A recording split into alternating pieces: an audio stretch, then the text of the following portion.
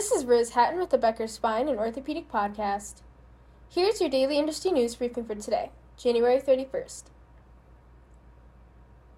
First, Dr. Walter McClelland performed Georgia's first glenoid surgery with Enovis's augmented reality technology, according to a January 28th LinkedIn post from a principal agent with the device maker. Enovis's ARVIS system was launched in July. It is a wearable device that helps surgeons improve precision.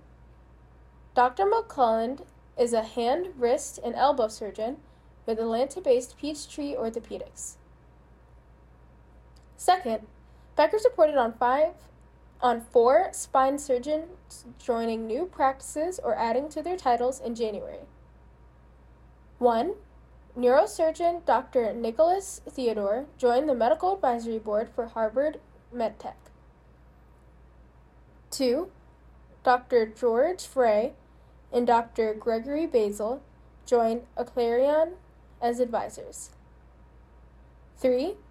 Dr. Philip Behrens joined Mason Spine Institute in Orlando, Florida. If you would like the latest spine and healthcare industry news delivered to your inbox every afternoon, subscribe to the Becker Spine Review e-newsletter through our website at www.beckerspine.com.